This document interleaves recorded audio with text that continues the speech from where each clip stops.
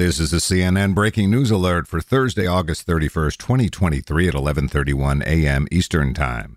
Former President Donald Trump has pleaded not guilty in the Fulton County election interference case, according to a new court filing. Trump had been scheduled to be arraigned in person yesterday. Georgia law allows criminal defendants to waive their in-person appearance and enter a formal plea through court filings. For more CNN audio news, go to cnn.com/audio, cnn.com, or the CNN app.